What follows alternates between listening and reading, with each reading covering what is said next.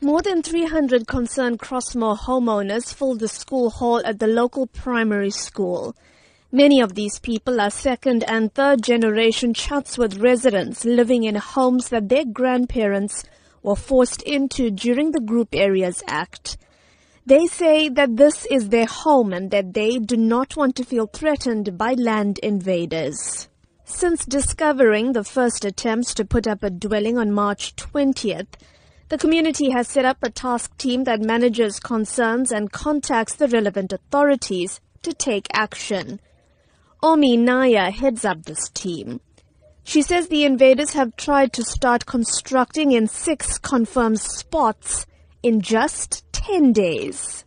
Our mosque, our temple, our church is affected. Our people are fearful to go to the places of worship. By us being restricted to go to our places of worship, what are you going to live for?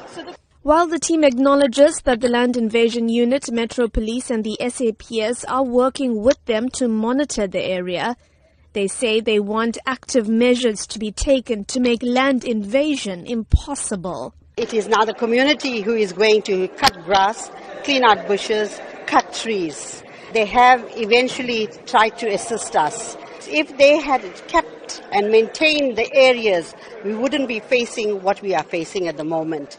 Spokesperson for the KwaZulu-Natal Department of Human Settlements, Mbulela Baloy, says they're working with the eThekwini municipality on the matter. In particular, are not allowing any more informal dwellings to be constructed in Crossmoor. But he says the process is not a quick one.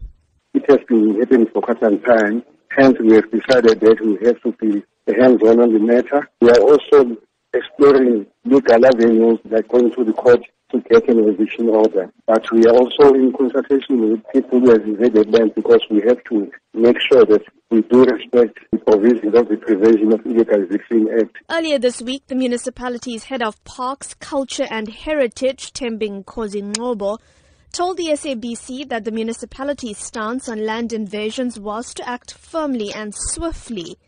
But the residents of Crossmoor feel that this is simply not happening fast enough. I'm Minoshni Pillay in Durban.